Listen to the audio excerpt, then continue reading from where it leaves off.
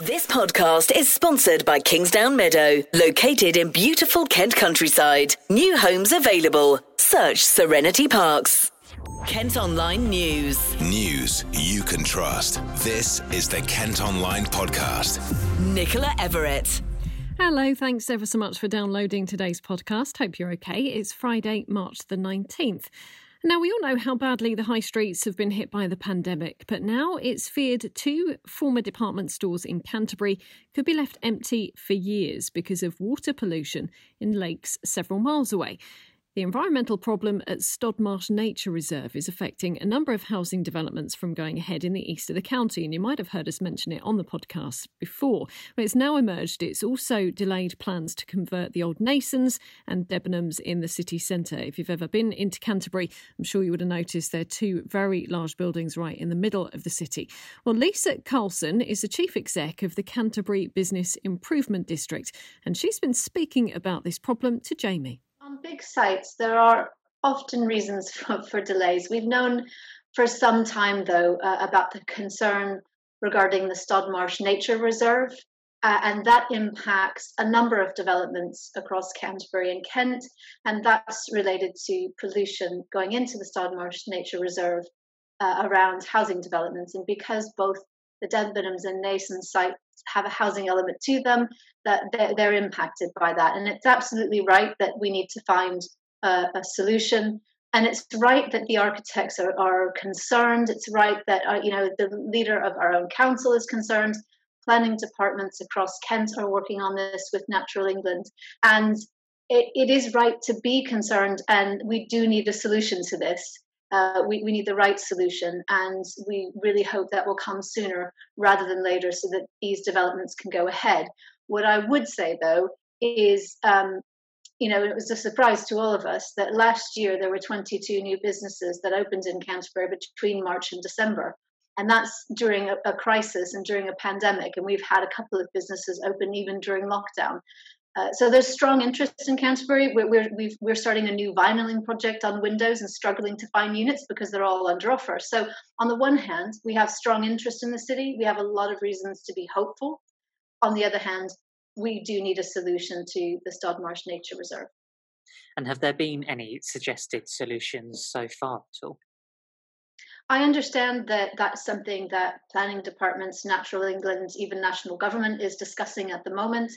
I do hope that there might be some funding for the solution. I know it's complicated, but I know that there are a lot of people working on it. It's been a difficult year for the high street. You say that interest is high for Canterbury city centre completely. So do you think that the delayed developments of those sites are going to cause any issues in Canterbury, or do you think things should tick along nicely until, I believe they said 2023 is the earliest that they could be developed? Well, when we're going through such an uncertain time, and we've been through such a difficult year, everybody, businesses, our local community, everyone, we want to see some signs of hope. And I still think we're on a journey. It's going to be a challenge for the business community to come out of this. The split reopening of retail isn't ideal, but we do have a lot of reasons for hope. Canterbury City Centre's business community is strong. There's still strong interest in the city. We do know that a number of vacant units are under offer, and that's incredibly encouraging. I do want to see some movement on large sites, and there's also a sense for all of us of public perception, a little bit like, for example, the Hampton by Hilton Hotel on St. Margaret Street that's about to reopen. That took a number of years, and it's not until you see the work actually going on that you feel like you can breathe a sigh of relief and you know it's moving forward. But of course, prior to that, there's a lot of work that happens behind the scenes. So I do understand the public perception that we need to see something happening, but there is work going on behind the scenes and we need to keep pushing that forward. Just a bit more on this end. The concerns were raised by Natural England last year. They say that Stodmarsh lakes are being contaminated by wastewater discharge from existing housing developments filtering into the River Stour catchment area. It's feared that will affect the wildlife there, which is incredibly important. We will, of course, keep you updated on any developments with this story. KentOnline News.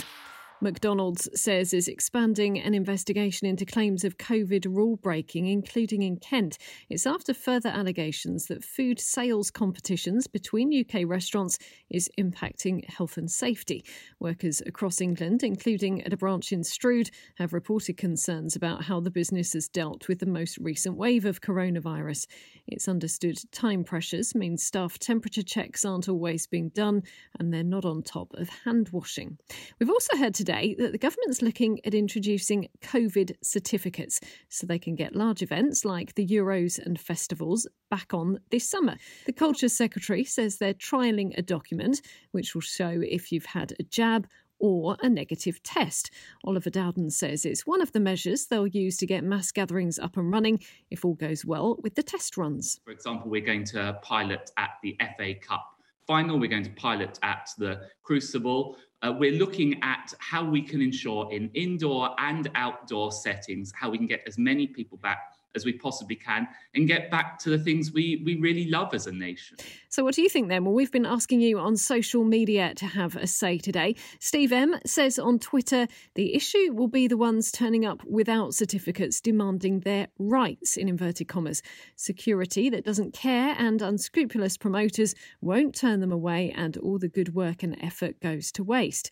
Ian Hawkins on Facebook thinks it's a good idea and adds that anything that helps to get back to some sort of normal. However, Mark Slater, also on Facebook, says no with a thumbs down emoji. He says, do we need certificates to show we've had flu jabs or other inoculations? This COVID craziness is so over the top now. Well, you can still have your say by commenting on the question. The KentOnline Podcast with Serenity Parks.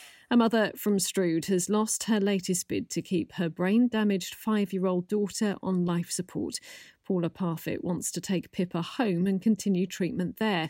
But doctors treating the little girl, who's in a vegetative state at Evelina Children's Hospital in London, think her life support should now end. 3 judges at the Court of Appeal have ruled against the 41-year-old mum. A 15 and 17-year-old from Kent have been arrested after 2 teenage girls were found in a van. Officers had been searching for the silver Peugeot over the weekend after reports the suspects were approaching dog walkers. It was stopped near Coventry. Police say the 17-year-old boy who'd been driving the vehicle said he'd been kidnapped, not the girls, although they had been reported missing. Another teenager was also detained in Warwickshire. Just one of the 9 people convicted so far this month of assaulting emergency workers have been sent to prison. Police officers and PCSOs were attacked in all of the cases. It's previously been revealed the number of assaults on emergency workers in the county rose by 43% between March and October last year. We've got details of those who have been convicted at Kent Online. Kent Online reports. A £180 million plan to regenerate the former Aylesford newsprint site has been approved. Developers have been given permission to use the 90-acre brownfield site for industrial, logistics, distribution and manufacturing. The proposals include 2 warehouses and improving transport links in the area. It's set to create 3,000 jobs. A new train service could provide a direct link between Sheerness and London. Currently, commuters have to first change at Sittingbourne, but the County Council has now proposed an hourly service straight to the capital as part of its new rail strategy. Dog owners in a part of Kent say they're scared to walk their pets alone because of dog napping fears. Police are investigating several reports of thieves trying to take animals, particularly in rural parts of Canterbury. Between October 2019 and September last year, more than 120 dogs were stolen in Kent, but not a single person was charged. Now at Kent Online and on our socials today, you can see the staggering moment a lorry driver travelled down the M20 near Folkestone in the wrong direction.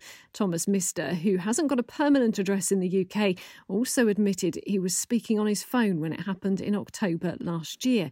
The Polish national has been given a 10-month jail sentence and faces a 3-year driving ban. And the managers of a Kent wedding venue have been telling the Kent Online podcast how, like many other businesses, they've had to adapt during the pandemic. Teepees have been set up at the Gardens in Yalding as an outdoor restaurant, which will be able to open sooner than ceremonies can restart. Emma Clark says it was vital they started getting money back in again. We haven't been able to run weddings from the venue since March 2020. So we wanted to obviously open the venue's doors back up in a COVID secure way, but also we really wanted to keep our amazing staff and chefs employed and working. We wanted to support our local wedding suppliers who we have relied on massively for this process. We've had all the styling by local wedding styling company High Love. We've had the photography by wedding photographer Fleur Chalice.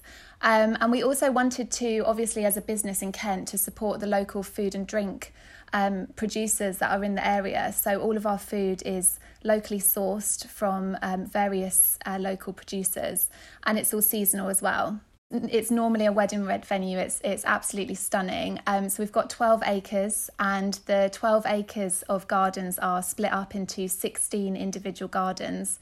And each individual garden showcases planting styles from different ages. So we've got medieval and Victorian, and that's where our restaurant is based. So TP's restaurant is based out of teepees, as the name suggests. So we have some beautiful teepees that are in the gardens, and to make sure it's really COVID safe in April when we open, we'll be opening the sides of the teepees.